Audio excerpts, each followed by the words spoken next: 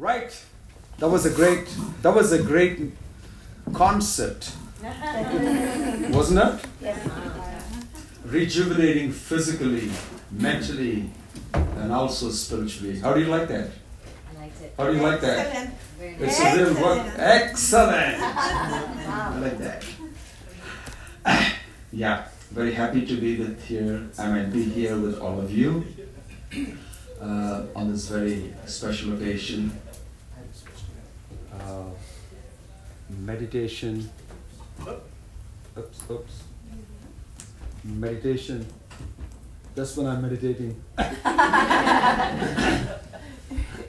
You should never lose connection when you're meditating. Very nice. What has happened? It's good now. Can you try speaking? Testing. Can I? No, it's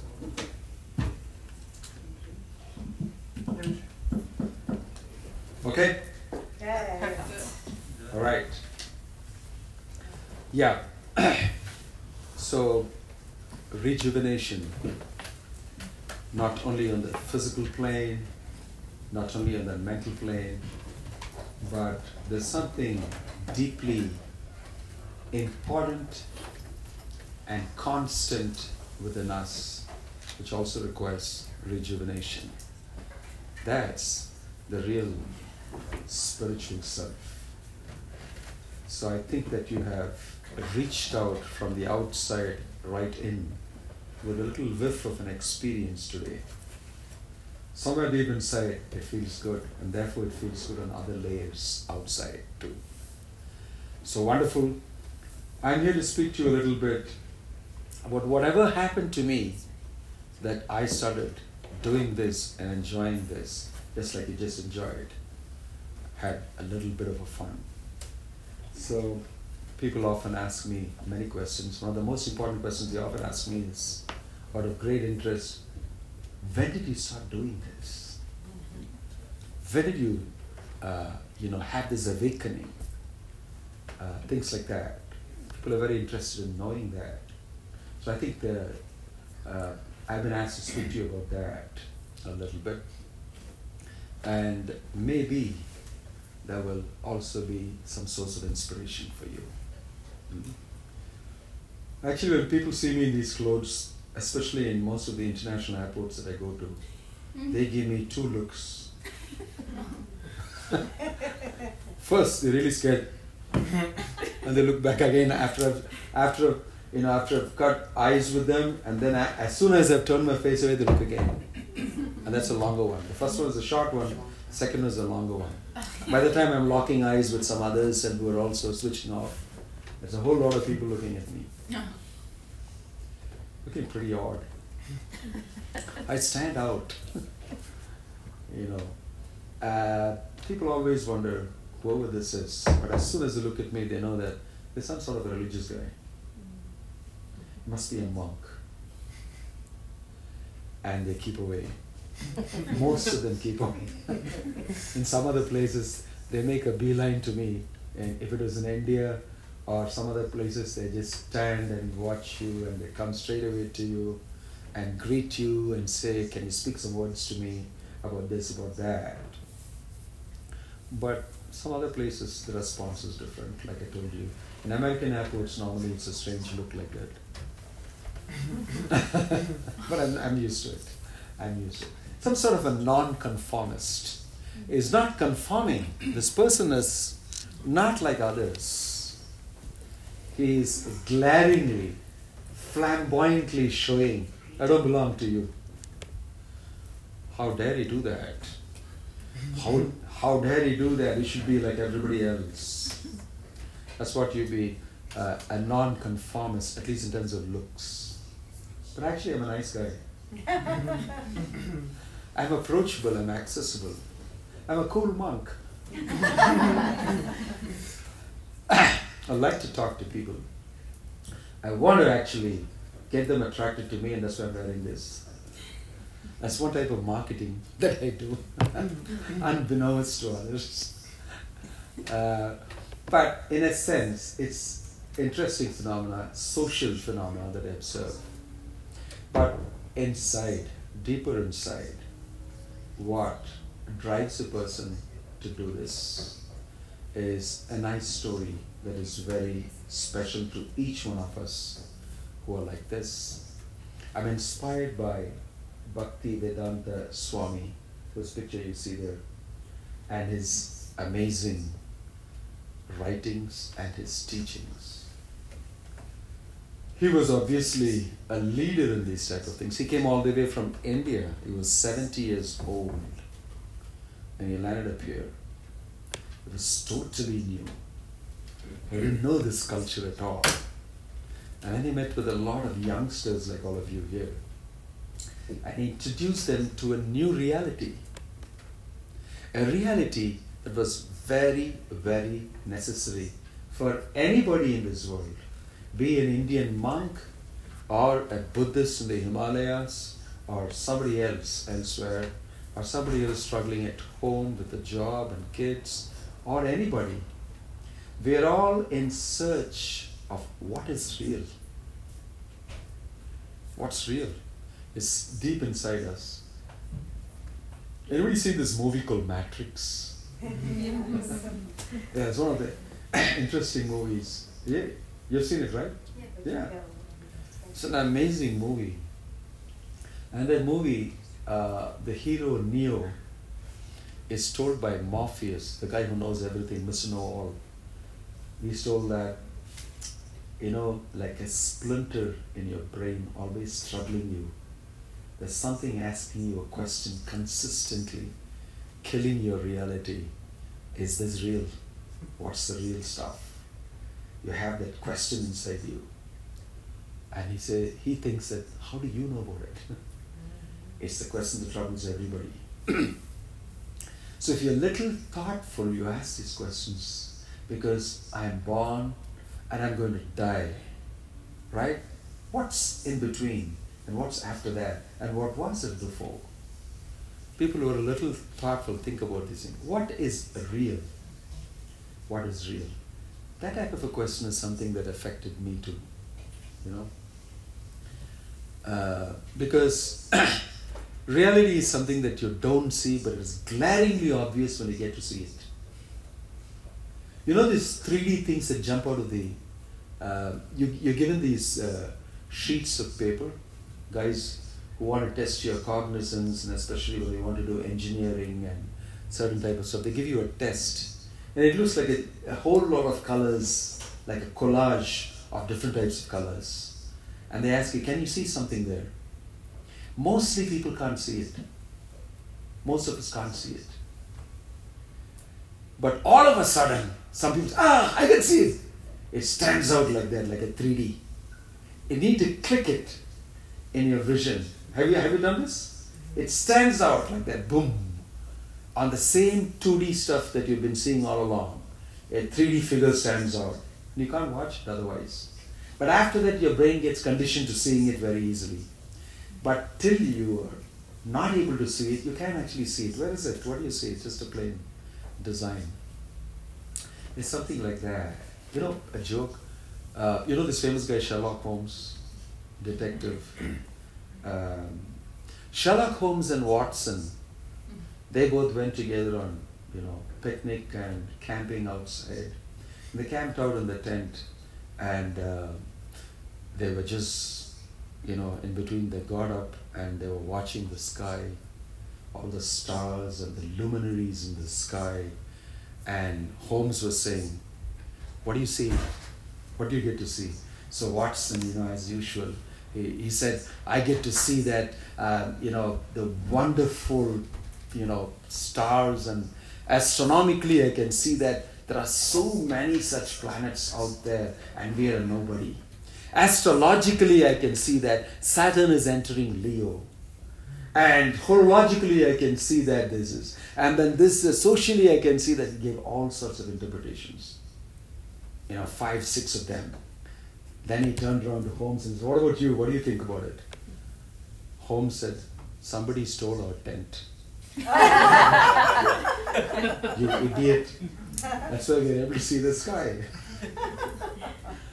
a glaring reality that Holmes always finds out, being a detective. Said, apart from all the stuff that you said, the real stuff is somebody stole our tent. That's why we're able to see that. So there are people who can actually tell you this. You fool, this is what is happening, you're not able to see it. You're not able to see it.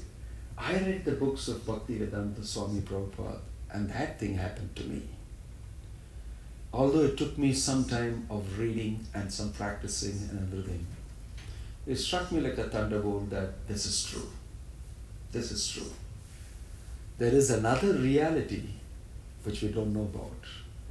And like I told you, it's some sort of a splinter in the brain, somebody tickling you, giving you a painful twitch inside, sort of got solved, at least intellectually, that this is what it is. So that was amazing to me. For me, that was an awakening.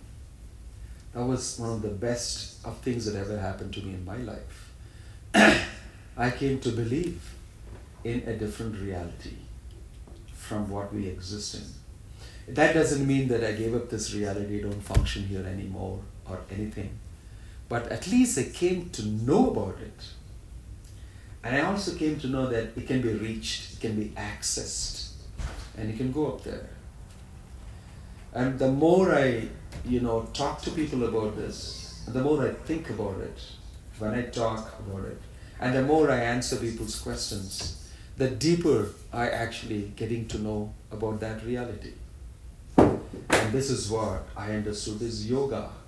Yoga means from your present situation, which is you're not able to get grips of it, getting to know the real situation and connecting to that. That is the real definition of yoga. Yoga means, it's coming from a word called yuj in Sanskrit.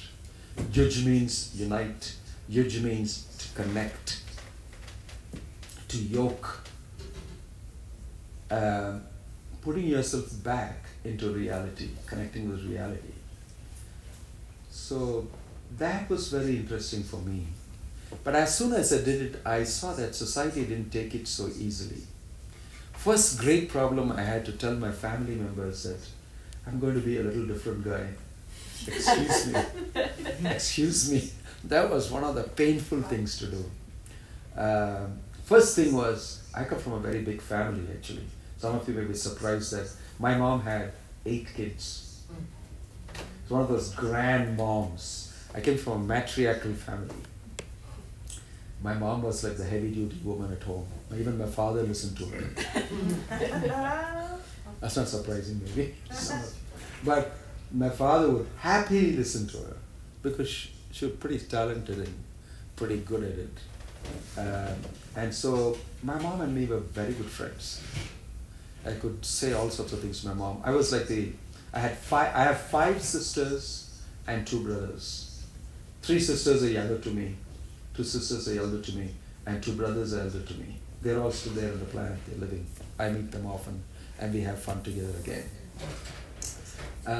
But the amazing thing was, as a professional chemical engineer from a good institution, I was working in a very good job, and all of a sudden these things happened to me. And one fine day I said, enough is enough. And I just resigned my job.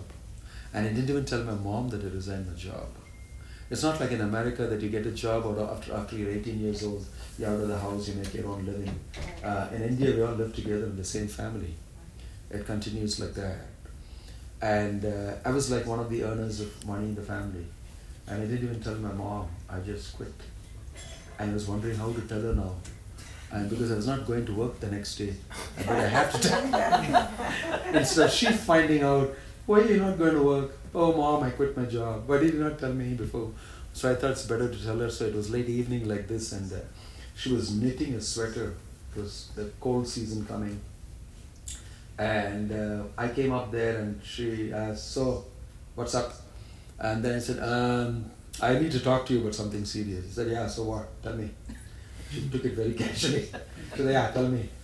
What is it? And click, click, click. Knitting around going on.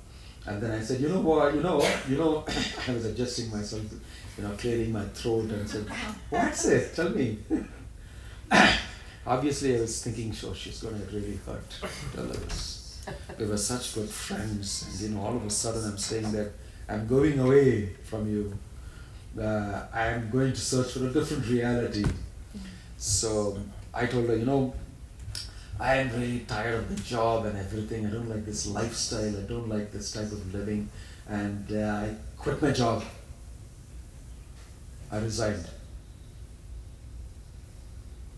And there was silence like this. It's a pin drop silence. And there was only click, click. My mom obviously didn't look at me at all. She was looking at the needles. And I knew that, wow, I'm going to get it now. But, you know what she said? She said, after about a 1 minute pause, she said, I have 8 children, and if one goes this way, it's very good, you go ahead. And for a moment I thought, oh mom, you don't want me? Because it turned the other way around. And then my mom said, you go, please go, find your way. And then I did. I said, okay. But actually I kept touch with my mom quite often because she was a good friend. And she started vigorously reading these books. Whatever affected my son. And she started reading it. And then she called me up and asked questions. And I was going to meet my mom and answer her questions. This is like this. And I took her around and showed her people and other people like me, and she spoke to many people, and she became proud of her son after some time. Watching me sitting and giving talks after a few years, and she was sitting there in the audience and watching me, making me a little nervous. Sometimes, very elderly lady, she knows me in and out. But it was fun. She's no more. She speaks 6 languages. And then she started speaking the stuff that she heard from the books, in 6 different languages to people and helping a lot of youngsters. Wow. And she was an amazing lady after that. I miss her. She left. But then she was the only lady I have seen who never asked me a question contrary to my desire. She said, it's okay. And then I asked somebody, my mom is very different from all the other guys. All the other guys, they cry, they roll on the floor, my son, don't leave me. And then somebody told me, your mom is very intelligent. And they told me, the saying, if you can't beat them, join them. Your mom has done that. She's very smart. She's kept you close. You're the one going back to her. I reflected on that. So that was one hurdle that I crossed, but in a different way. I learned a lot from that. But in the professional way, afterwards, when I went to meet people, I remember that in South India, I would go and meet some big people, ask them to come for the program, and ask them to host a program. I want to talk about these things to people. And there was tough going. Because when they hear me first, they think, oh, this man is, In India, it's like they think that if you don't have anything else to do, you become a monk. If you don't get a job, you become a monk. You're a useless failure in your life, you can become a monk. Go to some monastery and become a monk. So they looked at me like that and they said, okay, what do you want? You want some money? I come and ask you something more than money. Actually, I want your time that you can't get because I'm a very busy guy. I'm not like you with nothing to do. That's the type of talk he was having with me. Then finally, he found that I'm speaking about certain things which monks should not know about normally. I'm talking about engineering and I'm talking about other stuff. I said, what's your qualification? I said, I'm a chemical engineer and I like this. Really? Oh, My gosh, what a waste. Why did you become a monk? You are a national waste. The government has spent money on you and you are not contributing to the economy. People like you spoil the country. Just went on me like that. I said, hey, relax. It's my personal choice. It's my personal choice. All the engineering I did externally, I want to do it internally now. I'm into inner engineering. I do a lot of stuff inside. But he said, get out. I don't want to see people like you. I was wondering, what's wrong with me? What's wrong with this guy? It was another experience. Then you're a You're a person who don't conform to certain things, and you have a different reality that you believe in, and you want to convey it to people. People get hot with you. People get disturbed. They don't know what you're doing. That was something that was difficult, and several other people are also looking at you strangely. So a lot of awakening happened to me in many different ways. I was always wondering, hey, why are you thinking like this about me? I mean, what's wrong with you? Those days. Then afterwards it became quite obvious that many people opted for, I want to be a yogi, I want to learn this, I want to learn that. I mean, it's been 30 years since I did that, but I'm talking of initial stages. Nowadays the lifestyle is very different. Now many people are understanding with the rise of internet and social media and information available to everybody, everything is available on Google. In fact, Google is God for many people. I heard one person tell me that, well, Google, you ask him a question, he gives an answer. God doesn't. And they have the Church of Google. You can Google that. The Church of Google. And they have a whole, what do you call, what do they call that? A whole, writing on why we believe like this. And there's a Church of Google and there's some 1 million followers. Oh my God. You'll be amazed to know this. I was very amazed to know this. After that, I did a lot of research and I did a program called If Google is God, I am not a monk. I did a program called If Google is God, I'm not a monk. I spoke to IT professionals in Bangalore. So that's something very amazing. Presently, the lifestyle is very different. Everybody's life is so digitized, so much into data.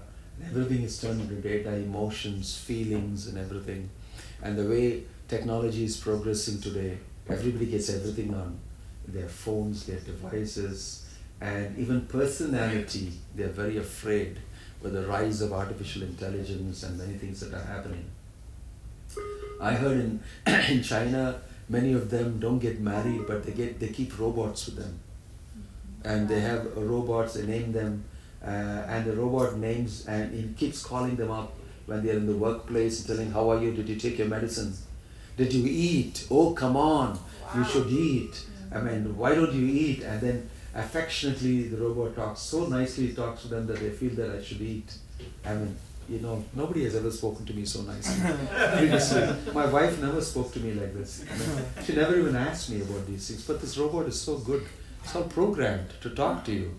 And then he feels so good about it that, did you take your this thing? Did you take your medicine? Did you take your lunch? Did you meet so-and-so? Did you talk so-and-so? Can I book a flight for you for so-and-so? This is coming up for you. Do you remember? And then wow, so good. Such a lot of help. And then they pick up a gift for the robot when they go back home from work. They go to the store and pick up a gift, and they come back and tell, I bought this for you. And there's a reciprocation from them. I said, you brought this for me? How amazing a gift you bought for me. I love it so much. How nice of you. They feel like making love to the robot. That's the way it is. It's happening already. It's actually happening already. And patches here and there. But the prediction is very soon it will happen because people become so impersonal. They're not personal anymore. Because person to person they have a lot of relationship problems in every field. Right? And so they turn around to machines. They're programmed to always be good to you. They don't have an individual capacity, free-thinking individual capacity as conscious humans. It's amazing. It's a joke. A future joke, that is. A father, knowing that technology has invaded his house so much, people are not talking to each other, everybody's on the devices, everything, and everybody's lying to him. He doesn't know how to be the head of the family anymore. So he got a robot, a special robot, a lie detector robot. It detects a lie, it'll slap you. Whack! Give you a whack. So he placed that little robot on the table in the dining table and called everybody. I want to introduce you to my assistant. He had 2 kids, one young boy and one girl, and then the wife. So they all sat around, and he asked the kid, his young boy, his son, so I want to introduce you to, he named the robot something, and he said, I want to introduce you to so-and-so. And you know, something about this robot, don't tell a lie. I'm going to ask you a question, because I'm demonstrating to you what this robot can do. Right? So he asked, what were you doing yesterday? I was doing my homework. Fart! The robot slapped him. I said, wow! I said, I told you, don't lie. This detects lies. What were you doing? Tell me. Actually, I was watching the Toy Story, the movie called The Toy Story. Wow, one more slap. The robot gave him another slap. Then he said, now tell the truth. Then I was watching pornography. What? The father said, how dare you? In your age, I didn't even know the spelling of P-O-R-N-O. Whack! He got one slap. The father got slapped. And then the mom started laughing. What father? What son? And she started laughing. She also got a slap. Why? Because it was not his son? Yeah. Oh, It's not. It's not her. I mean, it's not his son. no. These future jokes are So awesome. this is a real joke. This is the future. This is the future. So what And I wouldn't be what are we to do with surprised. this future? Huh? What Pardon? are we to do with this future? Well, I'm coming to that. So this, although it was a joke sometime back, this is an old joke. Although it was a joke about 10 years back, it's actually becoming a reality now. It's amazing. A joke is on you. The way the joke is on you because you guys are like that. It's becoming like that. Lifestyles now are so different that people are so disconnected with themselves. What to speak about the reality? What to speak about the reality? So therefore, it's increasingly necessary to have people understand. Bless you. Excuse me. To have people understand that there is a different reality. And that reality is very important for us. Because with all this artificial intelligence and all these things happening now, monks are actually becoming more important. Especially those monks who are really into the reality. Now, of course, there are a lot of guys speaking their own stuff, doing their things, trying to reveal reality to them. But with a proper understanding, a proper process, a proper practice. Practicing, approaching the reality. That's very important. We can't just live life like that and one day die without knowing what is real. That's not very nice. Meaning in life is very important. Now the latest thing, research is showing that don't try to be happy because that will not make you happy. Trying to be happy doesn't make you happy. But leading a very meaningful life automatically produces happiness. That's real happiness. The other happiness is superficial, to do with the body, maybe to do with a little of the mind. But if you actually think deeply about your life and try to lead a meaningful life, whatever it may be, without any dictations from outside on how you should live that life. Society is constantly telling us what you should do. Huge billboards are staring at us and telling you, do this to be happy. And all over wherever you browse, you get these ads poking inside you, do this, do this, do this to be happy. And we follow those provocations and we actually complicate our life a little bit.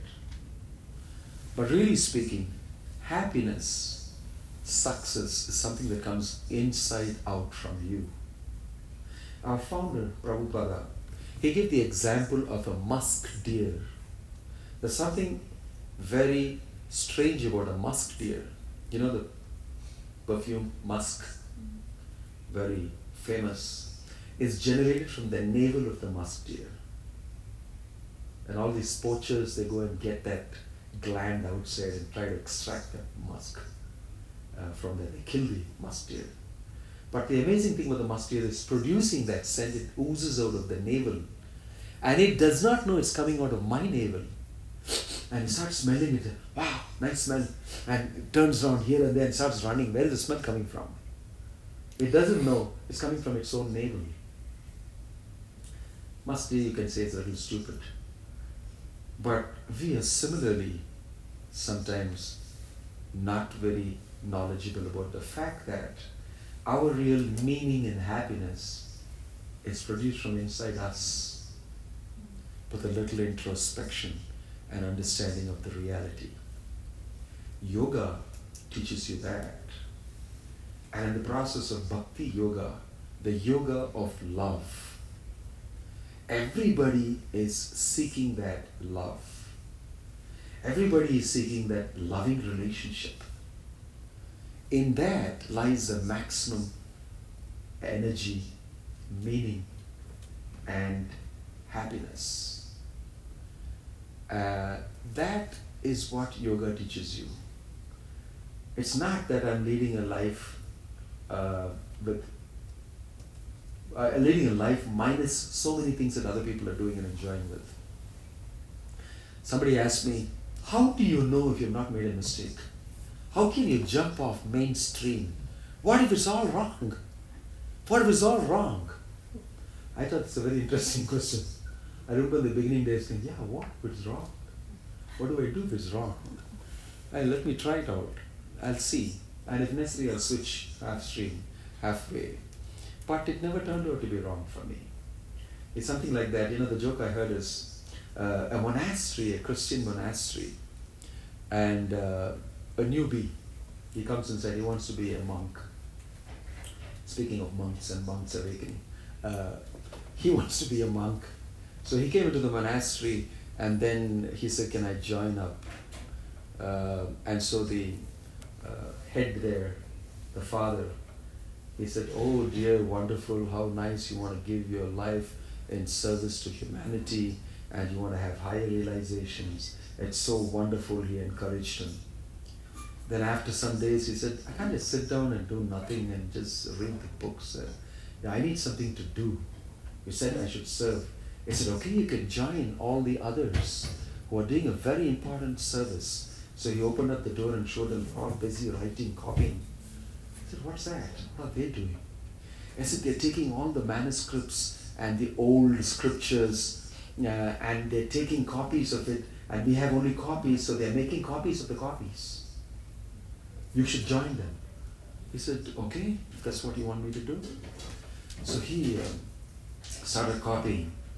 When he's copying, he's looking at all the others and thinking, this is wrong. You can't copy from a copy. Because if there's a mistake in the copy, you'll be making another mistake here. And in between, you'll create other mistakes too. It will be doubly wrong. So he told the others, actually you should get the original and copy from that. You should not copy from the copy. They said, why don't you just do what you've been asked to do? People don't think much, they just do. So he didn't like it. He was a little thoughtful. So he said, I've got to meet the father. And he went to the father and said, it's disturbing me. I don't want to do the copy out of the copy. I should actually copy from the original, otherwise those mistakes will be copied again. And the father said, oh my son, that's true. That's true. You really want to copy from the original? I'll give you the key to the cellar down. You go to the basement and there's a whole library of the originals. You can go and do the copying from there. So he said, thank you. And he took it down. He went into the dark, put on the light there, and there's a whole library of manuscripts. So he was sitting and reading. And after some time, the people wanted to know, where is that new boy? What happened to the new monk? And they were missing him. And one fine day, they heard a sobbing sound coming from down there.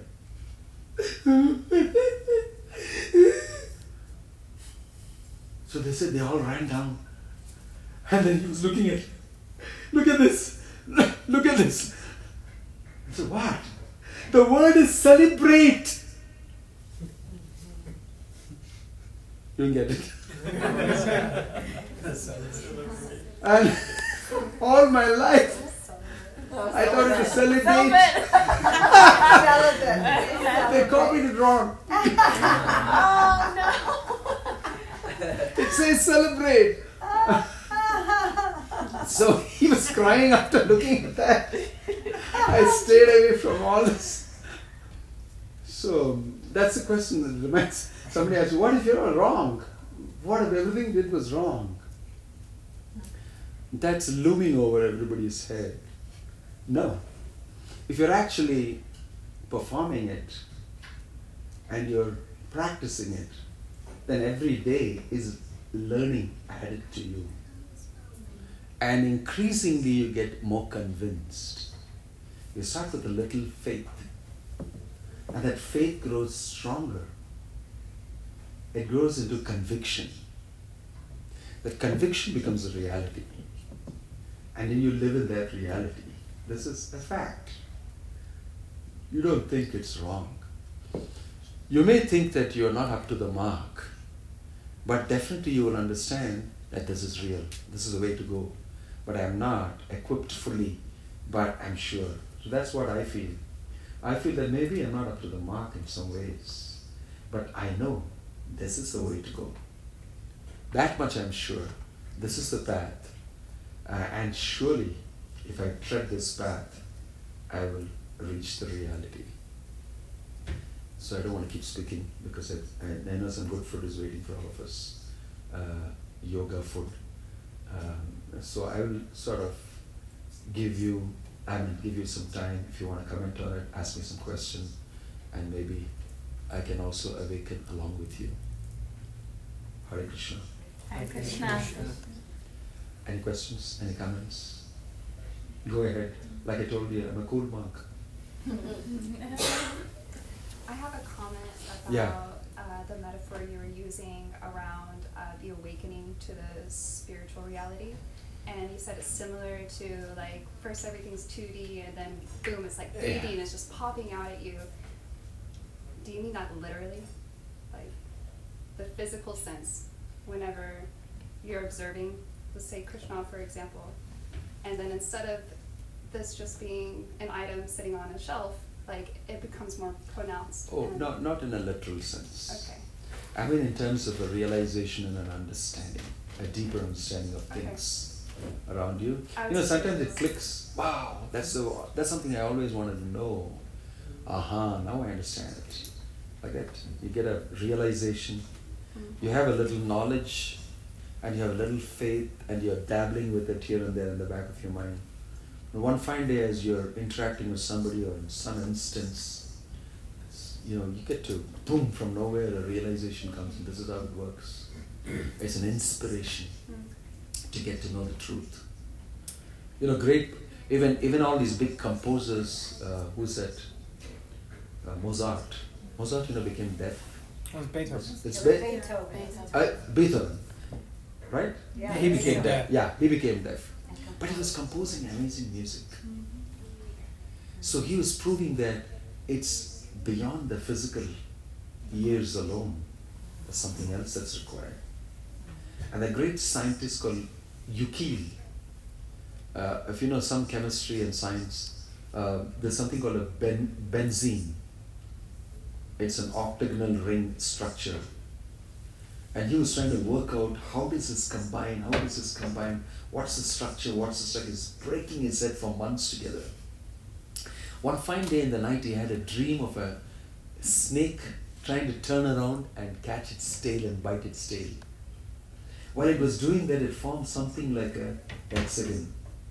And he woke up shouting, I got it! This is what it is! And he drew the ring and he got that. It's a hexagon. Wow, I got it. And then he said, frankly, I don't know how it came to me. I didn't produce it. It's an inspiration that came from outside of me. I didn't do it. He was honest enough to say that. Right? So something like that, you get something from outside of you. boom, hitting you, getting to know a little bit of the reality.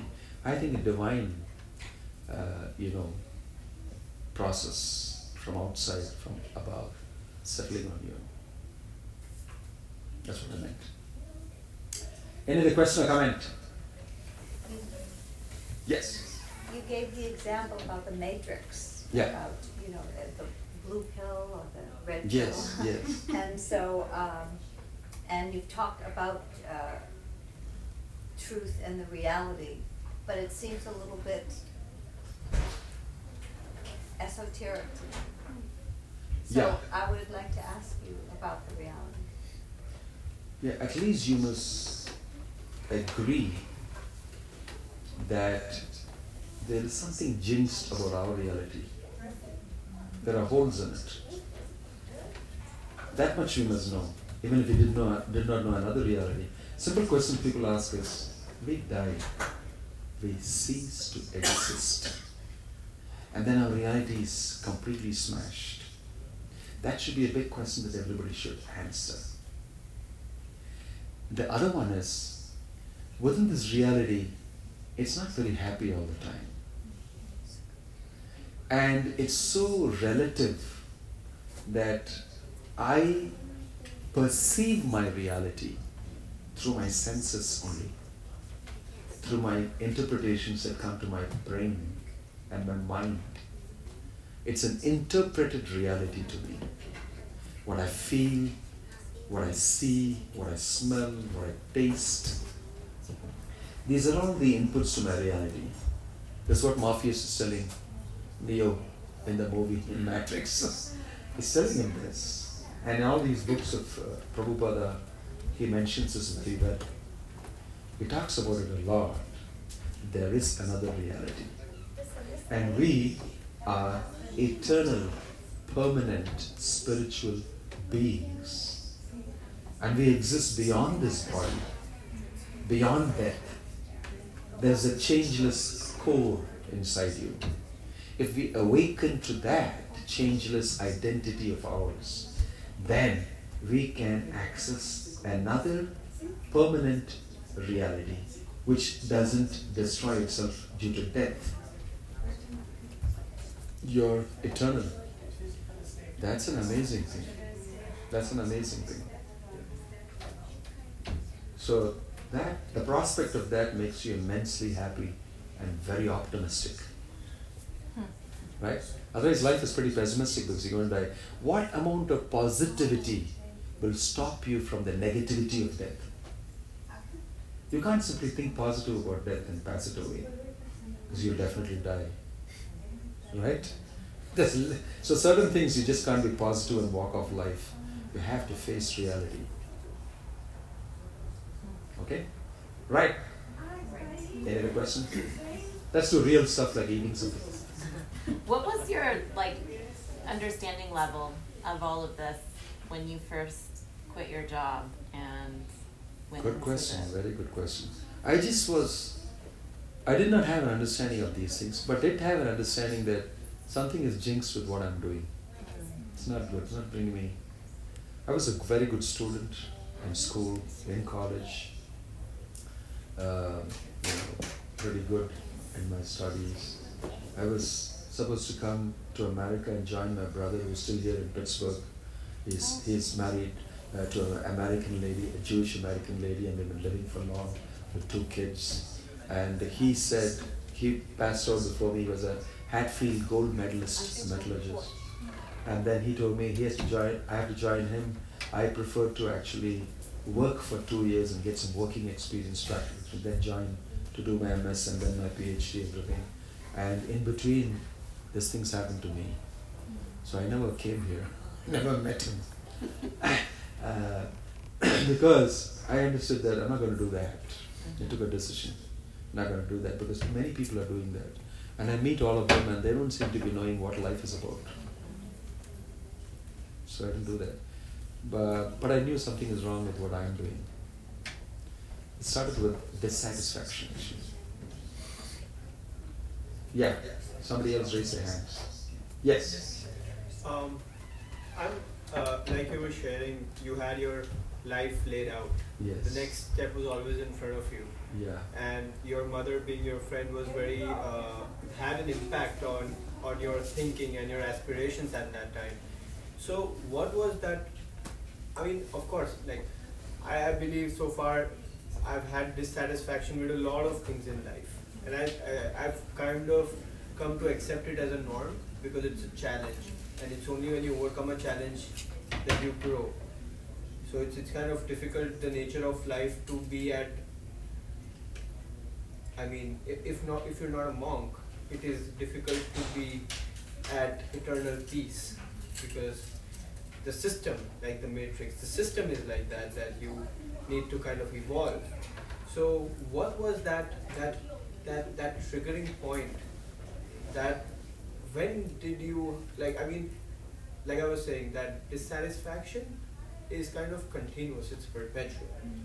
So what was it that was so overpowering that made you challenge everything that you had been taught so far about life and what is right and what you need to get it right, and just be like, okay, I'm willing to trade my certainty on the pursuit of something? That happened when I read some of these books, especially the Gita. When I read that, then I came to know about like Einstein said, known to have said that he read the Gita and he said, I am like a small boy discovering new shapes and sizes and shells on the seashore and getting amazed with this, while a whole ocean lay next to me undiscovered. He read the Gita and said this. Wow, what an amazing explanation of the real stuff. So when I read that, I thought, oh, this is something 180 degrees the other side. And it promises, and it had such weight, and it had such solid intellectual and reality-based proposition, which I thought was very interesting. Because these type of questions have been bugging great philosophers for long. And till date, nobody has really answered these questions fully. You know, many of them have got different philosophies. So this is in everybody's mind actually, but we get so stuck in the rut that we don't have time to ask these questions. We're so badly busy. So that's a big flaw in the civilization that we have. People should be given freedom to sit and think and reflect and introspect and match up with what's life about, what's the goal of life and what's happening, everything. That's what's the real big deal about doing anything great if you don't have an experience of the reality. Those things caught me. And when I read these books, I felt, wow, that seems very convincing to me. I should go for it. Even if I fail, at least I'll know that I've gone for it and failed. At least I know this is not it. Yeah. Okay. Right. Just one question. So we're all very, these days we read a lot of books, and so we become very logical, right? Our education system is geared towards thinking everything as mathematics, logic, and equations, right? So, and we try to reason everything and debate it and democracy, whatever. So, but in this process, what you described, it seems that at some point, faith and logic, you got to balance, and they may not seem to go hand in hand, but faith kind of, there's a tipping point where faith supersedes, and then you put that into practice. There's always that conflict going on, and because we can't interpret and understand everything through logic. We've got to take the leap of faith, literally. Well, that's age-old. Did you go through that? It's an age-old debate of the rationalists and the faith-based people. They will talk about religion being faith-based and science and rationalists being persons who are reason-based. I run it through my system, run it through my intelligence, my discrimination, and my rational capability. It makes sense, therefore I do it, but it doesn't make sense. What you're saying doesn't make sense to me. I'm not speaking about religion actually. I'm speaking about something experiential. I was just referring to this when you did Kirtan, and I saw everybody was very happy. They were going in circles and something about it was making them feel free. We all have that capacity to feel free, but we're not able to do that all the time. And we know that there is something in store for us, but we're not able to access that all the time. Right? So I'm speaking about something experiential. My faith is only initially a faith. It builds up gradually to be, out of experience, it becomes a conviction of the reality. And then the conviction matures further to become the reality, because you live in that reality. You're not anymore based on perceptions and sensory inputs, suggestions from the mind and the brain. But those are there for worldly living externally. But you're accessing a deeper reality, and that you can experience gradually. So it's not only with reason you can understand these things. It's maybe beyond the puny reasoning of your intellect. You must accept that. Reality is not something that you can encage the whole thing and bring it within the palm of your hands and within the capacity and boundaries of your intellect. Why should it be like that? Why should it be like that? Yeah. And, I just wanted to comment on the logic versus faith thing. I've tried to study a lot of different spiritual practices, and I found the Srimad Bhagavatam and this Bhagavad Gita to be the most almost balance between logic and faith. There's a lot of logic behind a lot of a lot of Prabhupada's readings and teachings and stuff, and also just the idea of reincarnation. If you look at Newton's law of motion, I think it's the third law. Energy cannot be created nor destroyed, only transferred. And if you believe the soul is of energy, then it just makes sense that once our bodies are gone, the physical matter, whatever energy's inside of it, is just going to shoot somewhere else or be transferred into something else. I always found that what other teachings lacked was logic and a lot of science-based thought behind it. And that's why I liked a lot of the Srimad Bhagavatam and the Bhagavad Gita. Because a lot of the logic-based and I don't know. A lot of it makes sense, the Age of Kali Yuga. A lot of things the Age of Kali Yuga describes we're experiencing right now, and I was just man. You're having a realization. Yeah. In your own way. According to your own experience. It came out of you. Yeah. That's what I mean. That will increase your conviction. So it's not something that I need to quantify with logic and numbers and everything. It's an experience. I read that, I understand. Things happen inside me. And that's not something that's quantifiable, put it on paper, the logic, step-by-step, sequential stuff. We don't need to express it like that. Like consciousness. The fact that we are all conscious beings is our experience. But science is not able to prove it and put it in scientific terms.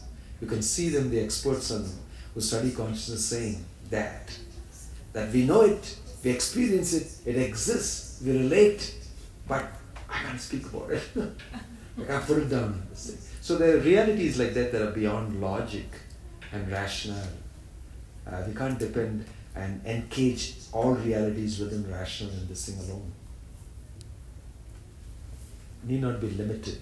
The reality is not limited within the boundaries of your rationality. Need not be. Yes. Okay. Thank you very much. Hare Krishna for your interest and pursue it nicely. We'll be here to assist you. And there are great persons here. I'm just a wandering monk who comes once in a while and slips off. I have a fun time going from place to place. But these are all exalted individuals who have experience of these things here. And I'm sure they'll contribute a lot to your life. Thank you. Hare Krishna. Hare Krishna.